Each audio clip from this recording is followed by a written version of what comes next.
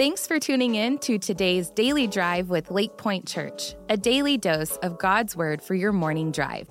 When the Word, not the world, becomes the majority of your week, your life will start to change. For that reason, our prayer is that God will speak to you through today's devotional. For more digital content to feed your faith, visit lakepointe.church/dailydrive. And now, let's dive into today's devotional. Hey, what's up? This is the Daily Drive podcast, and I'm Mike Bro, and every day we spend a few minutes trying to get to know God a little better. So thanks for joining us from wherever you are. This Thanksgiving week, we're diving into the power of gratitude.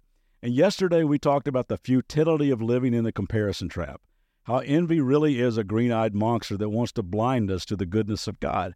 And while a lack of gratitude leads to entitlement, resentment, cynicism, judgmentalism, and the rest, there's enormous power in gratitude.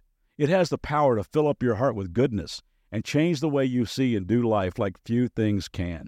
Let me just give you a very simple thing today that can help you climb out of or keep you from falling into the comparison trap and start to fill your heart with a rather large amount of gratitude. Again, super simple, but here it is. Start counting.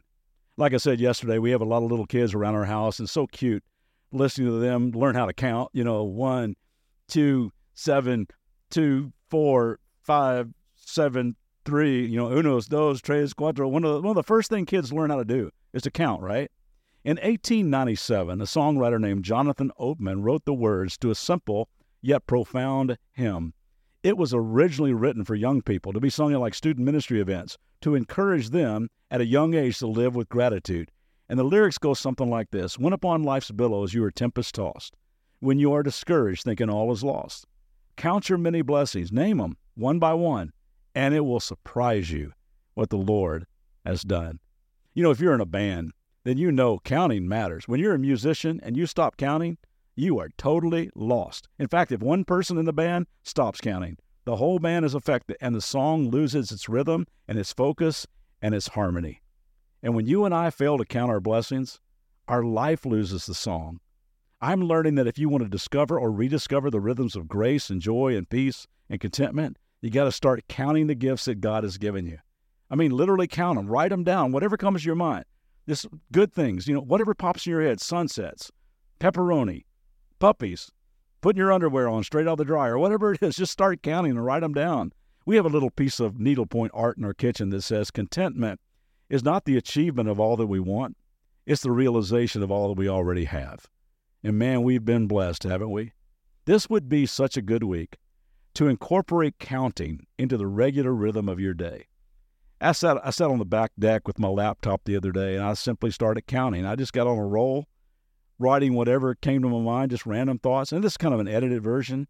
But I wrote, God, thank you for my friends, my family, for this amazing sunrise and the way the fog hangs over the field behind our house, for the beautiful horses in that field, for the vibrant color of changing leaves. God, you are quite the artist.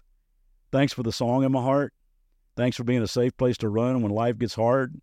Thanks for the new fire pit where we will burn hundreds of marshmallows making s'mores with grandkids and cousins. Thanks for the joy all those kids bring me. Thanks for the way Debbie ignores the little things I do that have to drive her crazy. Thanks for the energy and the health to do manual labor like building a fire pit, and for Advil and BioFreeze after the manual labor. Thanks that I get to be a part of churches that are making a difference in this world. Thanks that I get to do this with my life. And I just thank you, God, for your power, for your unexplainable peace, for the unforgettable gift of Jesus, who by his death and resurrection is made this morning just one of trillions for me. Just start counting. Just build that into the regular rhythm of your day. David writes in Psalm 103, praise the Lord, O my soul. All my inmost being, praise his holy name. Praise the Lord, my soul, and forget not all of his benefits, who forgives all your sins and heals all your diseases, who redeems your life from the pit and crowns you with love and compassion, who satisfy your desires with good things so that your youth is renewed like eagles. Now, you might not write as eloquently as David, but make your list.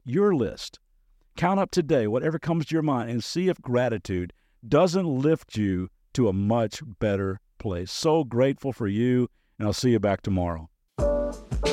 Thanks for tuning in today. For more biblical teaching and worship, Join us for our Church Online live weekend services on Saturdays at 6 p.m. and Sundays at 9:30 and 11 a.m. Central Standard Time. Also, if this podcast was helpful to you, would you be sure to rate, review, and share this podcast to help get the word out? For more information about all digital ministries of Lakepointe, visit lakepointe.church/dailydrive.